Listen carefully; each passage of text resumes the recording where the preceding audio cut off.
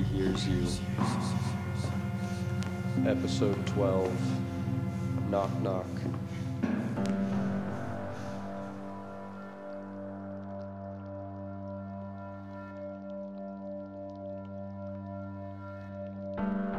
There's something looking at me.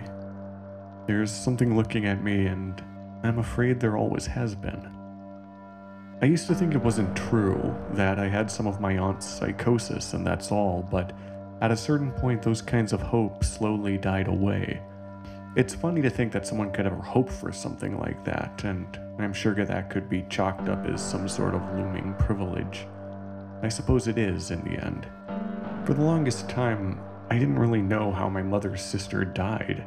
That was never the sort of thing that was an easy chat over a dinner table, but I did know that my mom didn't leave her bedroom for over a week after we got the news.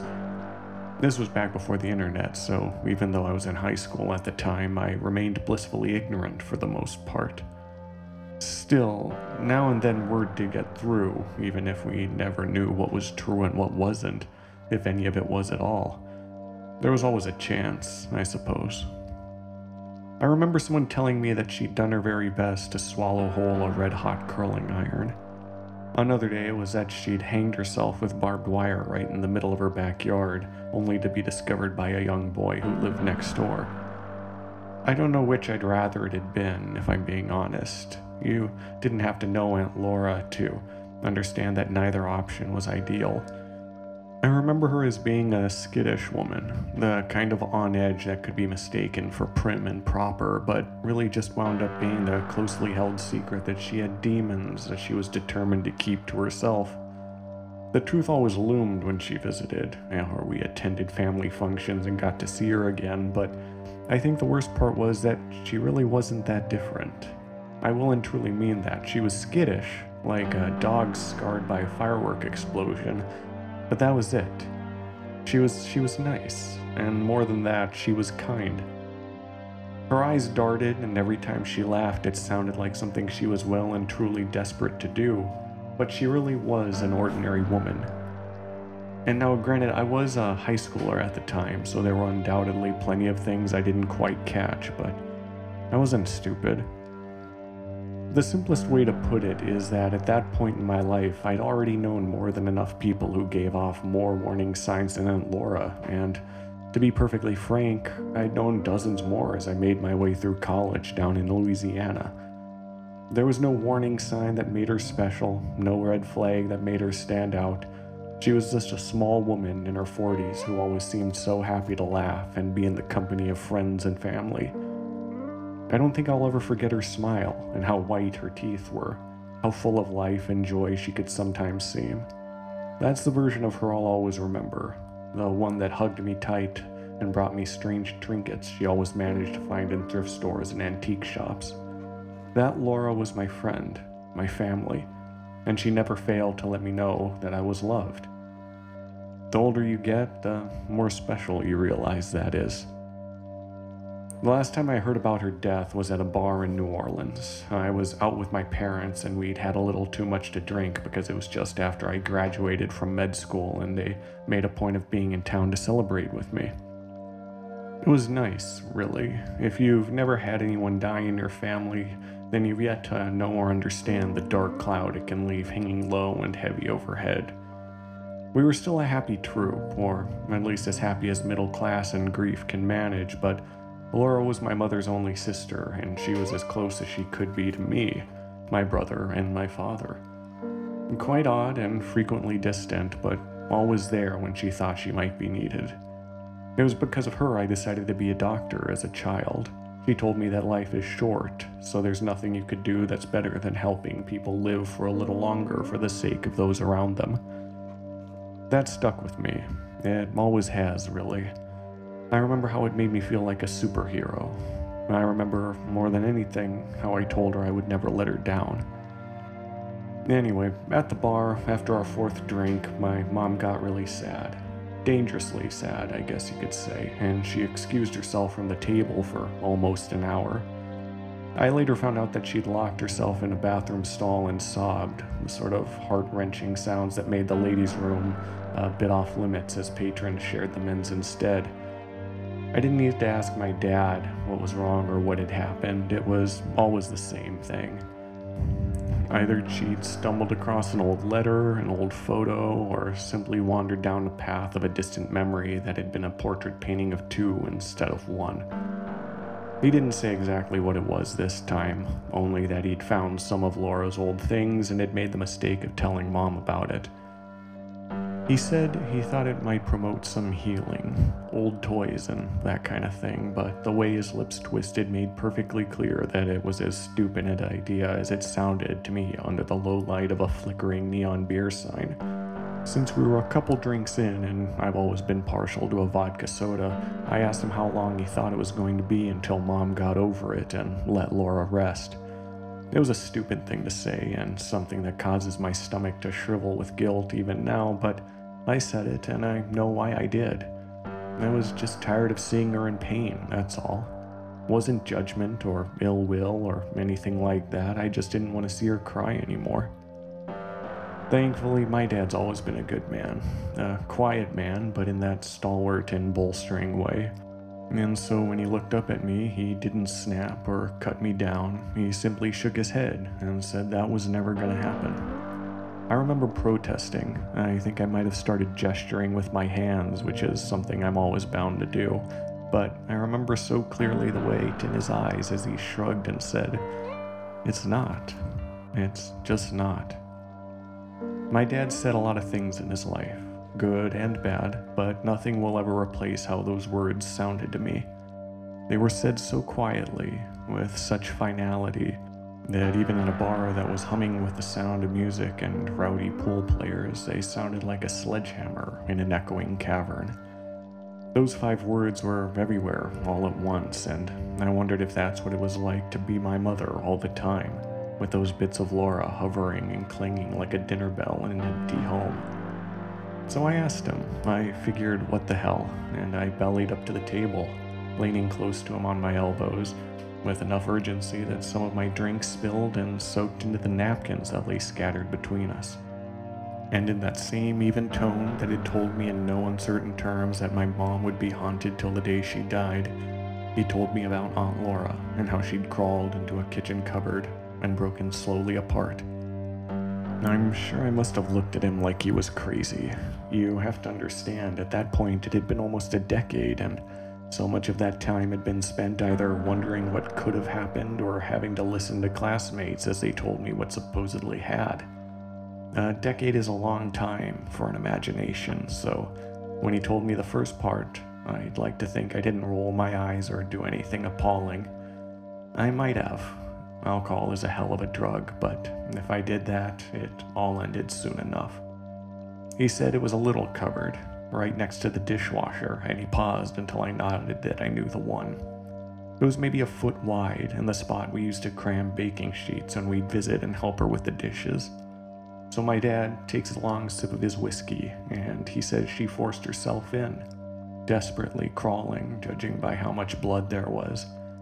And he said she kept going, kept crawling and scratching and bunching herself up smaller and smaller, that when she was found later that day, it was a trial to find bones that weren't already broken.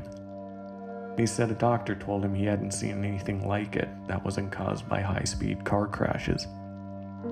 She'd snapped off every fingernail against the inside of that tiny cupboard, and when that wasn't good enough, she'd chewed on splintering wood until her gums bled, and there were more slivers in her mouth than there were teeth. And as small as she tried to make herself, as she broke her bones one by one, there came a moment when she couldn't break anymore. He said the rescue workers had to cut her out of her own kitchen, and that the neighbors hadn't heard the screams until it was too late. I remember vomiting in the back alley behind the bar. It wasn't because of the drink. I haven't been back since, but I think quite often about how I'd sat across from my father and asked him so callously when Mom would get over the death of her sister. That's a petty guilt that haunts me even now, and I think about it every time I picture Laura's little body crumpled up in a cupboard like a piece of paper in a tightened fist. I wondered what my mom had been told the day she died, and hoped that it wasn't the full truth, but then I remembered how she'd hidden in her room for days and the black cloud that had followed us ever since, and I knew that it was a childish hope. I asked my dad why and how and all those little questions that go hand in hand with pain, but he just shrugged. He said maybe she was trying to get away, to go somewhere she couldn't be followed. And on that day, in that bar, I mourned for what I thought he meant. And now? Well, I guess I'm mourning what he actually did. Because something is watching me. It has been for weeks, and I'm afraid there's no place left for me to go. I don't know what it is that's out there, but at the same time, I almost think I do. You have to know what that feels like, right? I think at some point we've all had that fear of spending time in the deepest darknesses of the night, not worrying that we were alone, but worrying that we weren't. I remember what it was like growing out of those childish fears, how every night before bed, once the lights went out, felt like holding your breath for hours on end until the sun rose and you once again could see the world that surrounded you and all the ways the light burned away the watchers in the night. And all that time we're forced to lay there in both silence and the agony of uncertainty. At best, alone. And at worst, not at all. I was alone all my life in that sense, and now I'm forced to worry that I never will be again. I wish there was some way I could muddle through how it started or why. I don't know why. I don't exactly know how, but I absolutely know when. I'm trying to be upfront about this, as abrupt and to the point as I possibly can be, because I know that I'll chicken out if I don't say any of this to anyone. I'll never admit it to myself, and I think the only chance I've got is if I allow myself to embrace the simple truth that there's something out there, something hidden in the corner of my eye, and it's coming for me. I never really see it, but I feel it near me, and if I close my eyes and listen, and I mean really, really listen, then I hear a voice so far away and possessed of an unfathomable depth, and it says things that I don't understand. I tried once, I really did, but the room started spinning, and I think at a certain point my gums started to bleed because my entire mouth began to fill with the bitter taste of copper. The simplest and most basic of truths is the simple fact that I helped my mom empty out Laura's old place. It had acted as a rental for the longest time, but eventually the couple that lived there, I think their names were Jenna and David, well, eventually they moved on with their lives. I think my dad said they wound up getting a spot somewhere in San Francisco, off by the bay. And that's a hell of an upgrade from the house where some strange woman had died. I don't know if anyone ever told them the truth about their kitchen. I don't think they did, but part of the deal of them living there was that the basement and one half of the attic would be off limits and used as storage for Aunt Laura's possessions. It had been an easy enough deal to strike because the assumption was that my mom would pop in after a year or two, post-grieving and once she felt comfortable enough, and clear out all the memories that weren't memory enough to keep while saving the ones that were. It was a perfect plan, really. It just so happened that no one anticipated Mom taking a good 15 years to step foot in the house again. I can't say I blame her, really. I once didn't go back to my favorite restaurant for a full year after a bad breakup, and that girl hadn't even died. She just left. So when she called me up one afternoon and asked if I could spend the weekend with her at Laura's, cleaning things out, I said sure. Mom said she wanted to sell the whole house this time around, and since I'd been getting after them to retire for almost 5 years, wasn't about to stand in the way of something that might have finally made that happen. My folks are good people. They're a bit squirrely at times, a little argumentative and political in ways I don't really like or agree with anymore, but they're still the type of good people that deserve good things. I wanted them to snag what was left of their happily ever after, and if that meant being a glorified one-man moving business, I was more than happy to oblige. But I guess that's all it took. Her house was, I don't know how you'd say it. It wasn't too crazy or anything like that, but it was more than a little wrong. Have you ever walked into a place and just known that you weren't supposed to be there? I guess when I think about it, like really think about it, it's the feeling you get when you wander into some sort of church after renouncing a religion. I don't know too much about that. I never came from a religious family, but I'd guess that's a feeling it left in me. The lingering fear that I'd gotten something wrong, like I was somewhere I wasn't supposed to be and didn't know how to get back. It was something like that. Then again, maybe I'm just full of it. There's a good chance that these past couple months have put a fear in me that has filled in every crack of what came before it, and that there never really was anything wrong with Aunt Laura's house, and whatever followed me home was always going to find me eventually. I think I might like that option a bit more. I loved my aunt, and I don't much like the idea of blaming her for what's gone on, even if it does make the most sense. It wasn't the worst kind of living conditions I'd seen. Her house, I mean. Granted, it was just a couple rooms of the basement since the last renters had kept up everything else more than well enough, and I paid a good chunk of my college tuition with part-time construction and repair work, so believe me when I say I've seen some actual horror shows. But even if I hadn't, there wasn't anything about her place that was visually upsetting. It was a little messy, a bit cluttered, and every now and then you'd pop into a room with just enough odds and ends that it wouldn't have been a far cry to imagine her life as a hoarder if she'd made it another couple decades. And I don't mean that to sound cruel. I think she would have laughed at the thought and denied it with a frail and wavering confidence, but I do know that in one of the rooms sat a pair of makeshift plaques I'd made for her when I was 5 or 6 years old, and to say they were gaudy would be a spectacular understatement.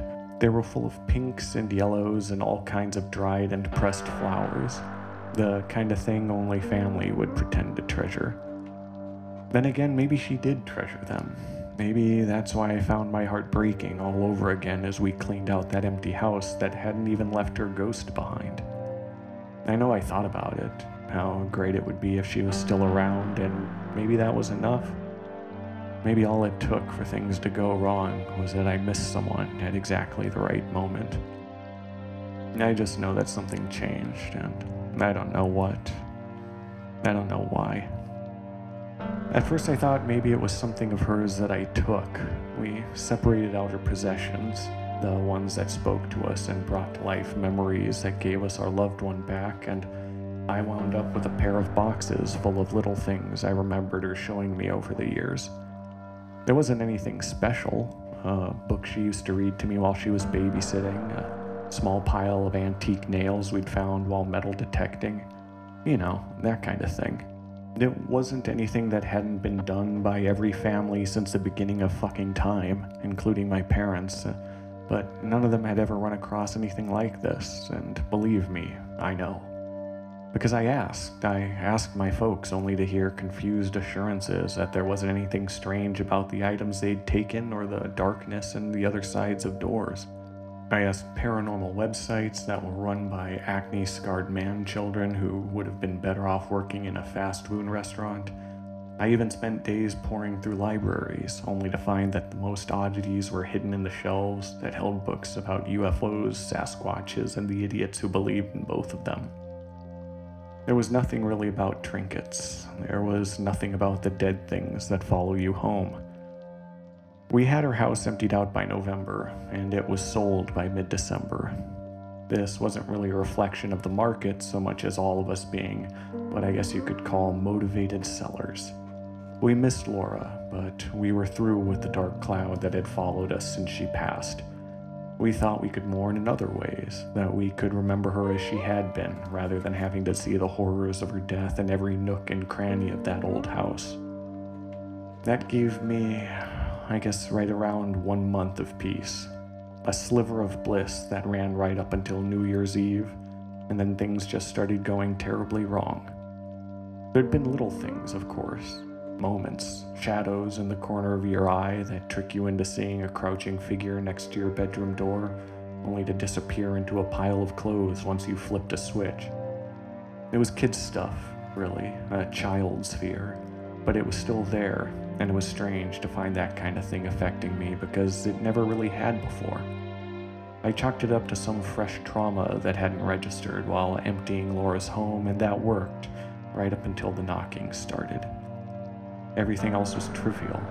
Childhood nightmares never gone away, but not that. It's hard to get over living in a world where there's someone constantly trying to get in. And there's something unsettling about it. Knocking, I mean. It's ordinary and simple, but I think I always had some sort of anxiety from an early age. I remember the mailman coming up the long walk and arriving at our front door, and I still feel that creeping fear I felt as I watched through the blinds, wondering when he'd go away. I guess you could say I was a bit of a wimp back then. My parents couldn't even take me out to trick-or-treat when Halloween rolled around because I'd have nightmares for weeks. There was one time when Aunt Laura snuck me out into the autumn cold, hustling me from door to door when my parents went out for a spooky date night, and I did just fine until a towering figure answered the bell in a gorilla mask that I still remember to this day. Looking back, it was probably just a teenager, but in my childish eyes, he was so much more, and I don't think I slept right for a month. So yeah, I've always been a bit on edge. Losing Laura didn't help, and everything else? Well, I guess it just kicked me down a flight of stairs, didn't it? It all came to a head last night, on New Year's Eve.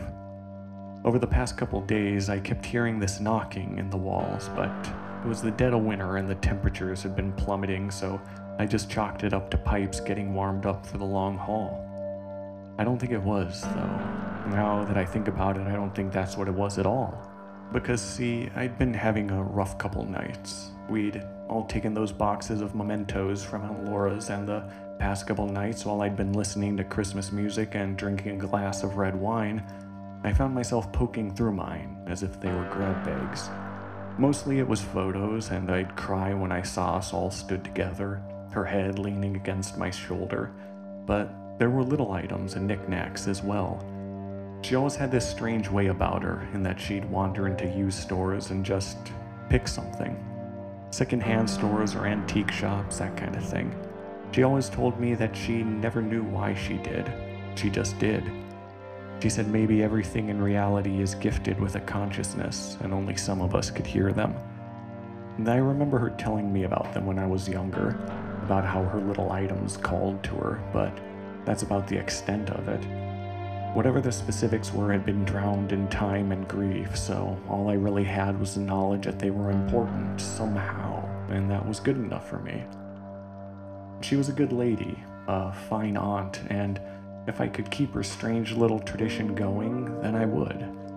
It only seemed fair that I take them with me, along with the bits of our time spent together I managed to fill the box with as well. They may not have been the crux of my time spent with her, but they were strong enough little totems that each one took me back to a time and place in which we sat on the living room floor and she told me strange stories about what it was like to feel and see anything and everything all at once. But anyway, New Year's Eve, sorry, it's hard to stay on track right now. I wasn't drunk. I know if you tell anyone about this, they'll say that I'd recently gone through a breakup and I was probably having a rough night, but I wasn't. Truth is, I was just kind of depressed. This is one of the first holiday seasons that I haven't been able to spend any time with my folks at all, and that just started to weigh a bit heavily given enough time. None of us really felt right after cleaning out Laura's house, and even though that might have been just a shadow of guilt that comes with moving on, it just added to what I already had on my plate, to the point that I found myself sitting in my apartment and reading a book on my living room sofa instead of going out with some friends to celebrate the arrival of the new year. My phone kept going off as messages flowed in, wondering where I was and if I was coming, but to be honest, I just felt like I was better off alone. It seemed like a good idea to end the year on my own terms. That way I could step into the next one as exactly the person I wanted to be. So I ignored the vibrations of an ignored ringtone and did my best to decompress and let every fear, anxiety, and crippling loss fall away from me so that it could be left behind when the world became another year older. I think it would have worked, you know? I really do. I think if everything had gone exactly as it was supposed to, I'd be getting on with my life by now, and everything that had happened to our family would literally have gotten lost in the past. That's how these things are supposed to go. And I was just sitting there, on my favorite gray couch that sat next to the sliding glass door.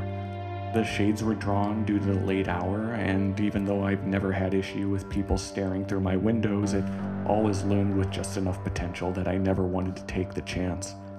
I remember everything about that moment. The way my phone buzzed with unanswered texts, the way the cheap lamp next to me tottered this way and that every time I tapped my foot in an attempt to burn off some nervous energy. I think I'll remember that moment for the rest of my life. It's as if it's been frozen in a painting, like every bit of my life in that instant was stopped, and I haven't found a way to get things going again. It was just a few hours ago. Just a few hours, so why does it feel so much longer? Tap. Just like that. It wasn't anything special. It wasn't anything I hadn't heard a million times before. It was just a tap. Tap. I remember the way it sounded, just like my windshield one winter several years ago when the cold had caused one small crack to split into something almost a foot long. It was just a common, simple thing that you can hear any day of the week, whether it's a house settling or a branch tapping against a rain gutter on a stormy night. But there was something else to it, something more. And even though I didn't know what or how or why, my head tilted slightly to the side and I froze where I sat. Somewhere off in the distance, my phone continued to buzz, but all I could focus on was the sound that had been and the anxiety that could come from the sound that might still be. I've always had this thing, okay? I don't know why, but it seems to happen when I'm incredibly tired. In those moments, when I'm wide awake but so close to being done for the day, my mind goes to some weird places. And it's on autopilot, really. It just feels fear, I guess. Unbelievable and unstoppable fear. I can be standing in the middle of my apartment on a quiet winter day, and I can develop the most unshakable certainty that if I open my front door and look down the hall, I'll see a man standing so tall that his head is tilted and pressed against the ceiling, teeth falling from his mouth and hitting the wooden hallway floors like hailstones. And I'll find myself believing that, standing stock still in the middle of my living room, too terrified to move, too scared that he might hear me. And then I'll hear the refrigerator kick in and it'll snap me out of whatever state I've fallen into, but only long enough for me to hear the whir of its fan that begins to make me feel like there is someone in my house, and they're breathing slow and heavy breaths. The breaths of a hunter, the panting of the hungry. Tap. I'm just coming clean about my anxieties because I want you to know that I know my own mind. I understand it, I really do. And I'm not saying that in an effort to be some guy who read enough online articles to come to some conclusion better left to doctors and people who actually know what the hell they're talking about. And I know that there's at least one thing in my head that hasn't always worked quite right. One infinitely small screw that might need tightening. I'm telling you all this because I've been through all that 100 times before. I spent my entire childhood being scared of my own shadow and weird figures in the dark and a teenager's Halloween mask. I'm telling you all this because that moment, just a few hours ago, sat on my sofa by the sliding glass door. It wasn't that. It wasn't even close. It was a knock on the sliding glass door that led out to my balcony. And that wouldn't have been too much of a problem, really, if a homeless guy had stumbled up from the Walmart that glowed blue-white lights up the street and tried to force his way in. I could have been ready for that, but I live on the 4th floor, and my balcony sits almost 40 feet up. So when the first knock hit, I froze and turned to watch the blinds that were still as stone, hanging and blocking my view of whatever sat ice cold on the other side.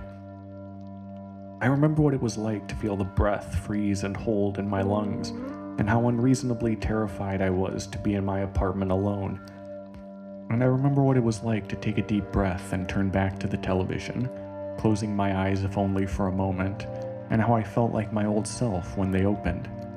I told myself it was just the clanging of a pipe, some sound that moved through the wall and sounded like it was coming from someplace impossible. There were no trees on the complex property, nothing to knock against the glass. It was a strange and ridiculous thing to be afraid of, but I'd been in a bit of a state since coming back from Aunt Laura's. It's strange how you can think you've moved on from something that happened so long ago, only to come across it right where you left it and realize that it had never gone, and it was always sitting just outside the door. Tap. Do you know the feeling when your mouth goes dry and everything stops so fast that even the clock ticking on the wall goes silent? It was like that. It was exactly like that. This time I was listening, my head half cocked, and when the taps came one after the other, I knew without a shadow of a doubt that there were no knocking pipes. I was only 3 feet from the blinds that hid the outside world from me, and I knew in that moment that it wasn't childhood fear, it wasn't unresolved trauma. There was something knocking on my door, late at the night, in the snow and cold on the final day of the year, and there shouldn't have been.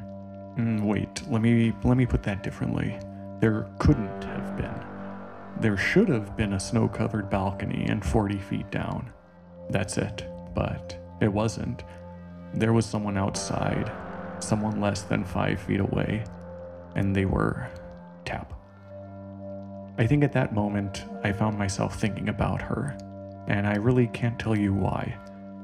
I'm sure just about anyone would tell you that it's a simple enough mental journey to make, that hearing what had actually happened to her had traumatized me, that going to her old place and moving out the last remnants of her life had opened every old wound, and now maybe my perennially overactive imagination had gone into overdrive because I was a little depressed and adrift in the life I'd somehow wandered into. Maybe it was the box of her things I knew was in my closet, claimed but not given a proper home. You could tell me a dozen different things, and there's a good chance I'd believe almost every one of them. There's always a plausible and realistic reason why things happen, I know that, but I don't think this was any of them. And you can laugh at me all you want, but I know when I'm acting crazy, and I know when something has gone terribly wrong. There's a difference, and I've always been able to look back with some clarity on the events of my singular moments. I could pause, think back even an hour later, and realize how stupid it was to be afraid of something that wasn't there. But this wasn't that. I swear to God, this wasn't that. There was something more to it, and I could feel every hint and whisper like slivers in my skin. They dug in and lingered, and every time I tried to pull them out, they broke and splintered again, over and over. And I found myself so frozen and locked in place that even if the door had slid slowly open, and even if the blinds had parted to let in whoever was knocking, I don't think there was a chance in hell I was going to be able to move. Do you want to know the funniest thing? I think I knew without a shadow of a doubt that it was her. Maybe that's why I froze the way I did. I've read a lot of stories and believed in ghosts almost always, even when I eventually embraced agnosticism on all fronts, but no matter what, I always believed in the good kind. I like to think of the lost souls, the ones who had yet to complete the tests and tasks of their mortal lives and were forced to linger and wander until they were complete. Those were my kinds of ghosts. I think, in that moment, in my living room and with an unseen guest on the other side of blinds and glass, I realized there was no such thing. Not for me, anyway, because I felt no lingering comfort. I felt no love. All I felt was a crippling and sinister fear that draped like a wet blanket in a blizzard and suffocated like a plastic bag. I knew Laura was out there. I just knew. But it wasn't the Laura I remembered, the one smiling awkwardly in our family pictures. It was the one that was left behind, the one that was broken and shattered into pieces so small that a shot glass could have held the bones of her arm. Tap. The one folded up like a lawn chair, squeezed and cramped so tightly that her blood ran from that tiny cabinet like a waterfall. Tap. I found myself watching the blinds, waiting for movement even though they hung slack and lifeless without even a fan to disturb them. But I still waited. I tried to see through the narrow slivers of the black night, even though I didn't actually want to see anything at all. I tried to think of anything and anyone else, but all that came to mind was the woman who'd been with me in so many memories, and one by one she was replaced in those snapshot moments by a hideous thing that broke and broke again like a malfunctioning Rubik's Cube. Somehow I think I would have preferred that over what I knew was waiting for me outside. Each time the tap sounded, breaking the silence with a rhythmless fear, I saw her crouched and folded in the snow that covered my balcony, broken and shredded skin turning blue and white in the cold. I saw tendons and loose muscle blowing in the wind like strands of white hair. And I saw her eyes as they tried to roll back in her head, despite the slivers that poked through her eyelids like porcupine quills. One hand outstretched, and now little more than the bottom third of a useless finger, tapping exposed bone against the glass wall that separated her from me. The only thing I felt in the air was my own fear, and her desire that a quiet tap could shatter the door that sat between us. And I wondered how much blood was soaking the fresh snow I'd yet to shovel away. I wondered if frozen wounds could clot, or if dead blood ran like a faucet through all broken dead things. Tap. None of this happened immediately. They weren't repetitive. For almost a half hour, they happened so infrequently and were spaced apart by several minutes. And as soon as I had almost managed to calm down and take a breath, that sound would break my silence all over again. And I wondered if a tap on frozen glass had always sounded like brittle bones breaking, or if that was something new. I was always this close to getting up and walking out, to calling back whoever was leaving such desperate messages that I could only imagine, but I didn't. There was, I think, a part of me that was so certain it was a mistake of fate mixed with a volatile mind that might have been at its weakest. I wanted so much to believe that Laura wasn't sitting outside in the snow, waiting so patiently for me to open the door, and would you believe I almost pulled it off? Sometimes I like to think I almost made it. Maybe I could have run for it and gone out and joined my friends. I like to think in that world I would have come back to a silent home and an empty balcony. Maybe whatever was out there would have left and gone on to trouble someone else with the perils of how their lives had turned out, but I didn't. Not in time, anyway. If you asked me 100 times why I didn't just leave, I don't know that I'd ever have an answer for you. Frozen so still, like I was on the other side of the door, sitting in sub-zero temperatures and not my broken dead family, that I don't even know if it ever occurred to me to run until it was too late. The door was locked, so maybe I felt safe. The shades were drawn, so maybe I felt safe. Laura was dead, so she couldn't hurt me, so maybe I felt safe. I was all alone, so... Tap.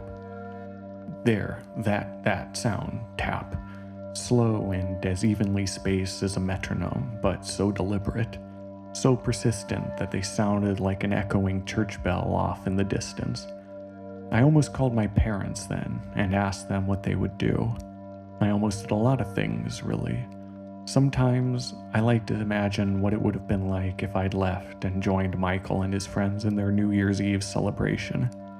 Maybe I would have met someone that would have pulled me out of whatever spiral I'd stumbled across. That's a nice thing to think about. Honestly, even if it wasn't that, maybe I would have just had the kind of nice time that would have pulled me out of my funk and had me thinking about Laura less and less until eventually she faded completely away. I had a creeping feeling she was just there because I was thinking about her and had been ever since my father had drunkenly told me about her horrible death, but then again, that might not have been it at all. It's highly possible that whatever had found her had now found me. I stared at the sliding glass door, at the blinds that hid her from me, and I listened to the desperate knock of something that looked so much like the damaged dead. That was, I don't know, a couple hours ago. I never did leave, I don't think. Not in the way that mattered. I'm almost positive I just fell asleep at some point after hours spent staring at my living room door, waiting for it to stop knocking, waiting for it to crack or shatter or slide slowly open. It didn't do any of those things, at least I don't think it did. And when I woke bleary-eyed to find slivers of New Year lights spilling through the cracks in the blinds, I did the only thing I could think to do.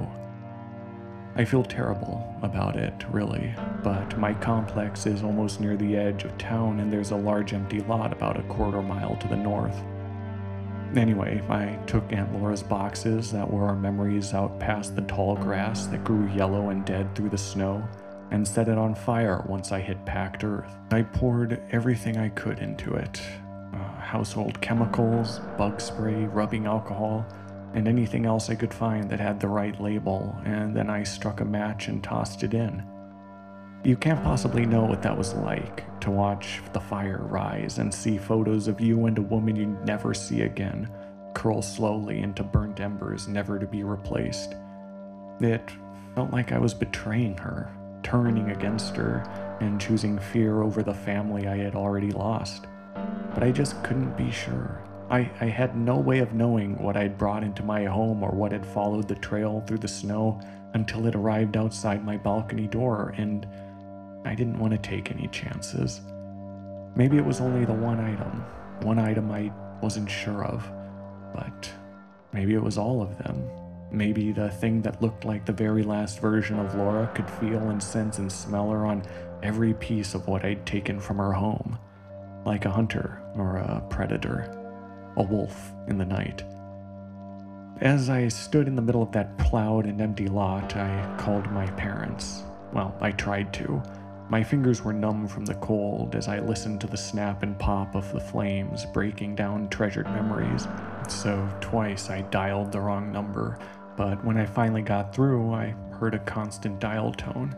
I thought about last night and wondered where the thing that looked like Aunt Laura would have gone if it had given up on trying to get to me. I thought about my mother and her armload of memories of her sister and how lost she'd looked inside the walls of that empty home. I thought about my dad and how gingerly he'd carried our last family portrait from her attic. And as the fire grew, the crack of photo glass breaking the silent winter morning, I called their next-door neighbors.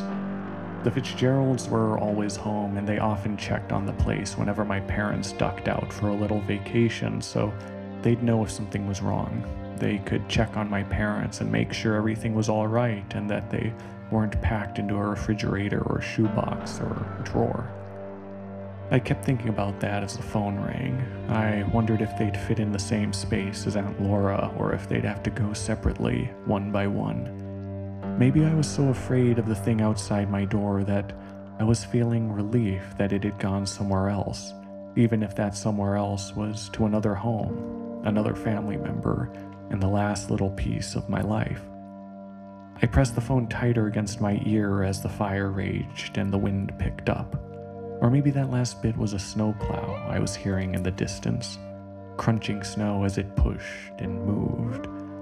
It was enough that I plugged one finger in my ear as I held the phone tight to the other, waiting for the news, waiting to fall to my knees upon hearing that my parents had left me behind because I hadn't the common sense to call them as soon as I heard Aunt Laura knocking on my door. My breath caught in my throat when Elle's voice cracked to life on the other end of the line. But then I asked her if everything was all right. I asked if there were police outside and if my parents were all right. I asked if they'd heard any loud knocking the night before and if someone had gone to check on my family in time. I thought about them choking on blood and splinters and wondered if it should have been me. They're fine, Alex. I can see them shoveling the walk from here. Why? What's wrong? Do you want me to call them over? I barely remember hanging up the phone and sliding it back into my pocket as the fire continued to destroy everything that was left. Each time some new piece of glass broke or some new fresh ember caught, a loud pop would break the silence, like a knock, like a tap, like a knuckle on the glass. Pop. I watched as our family photo turned black. I watched as a pendant she'd always worn with her parents locked safely inside melted and fell slowly apart. And as the snowplow grew closer, that loud crunch and scrape of pushing snow, I turned to wave and explain myself.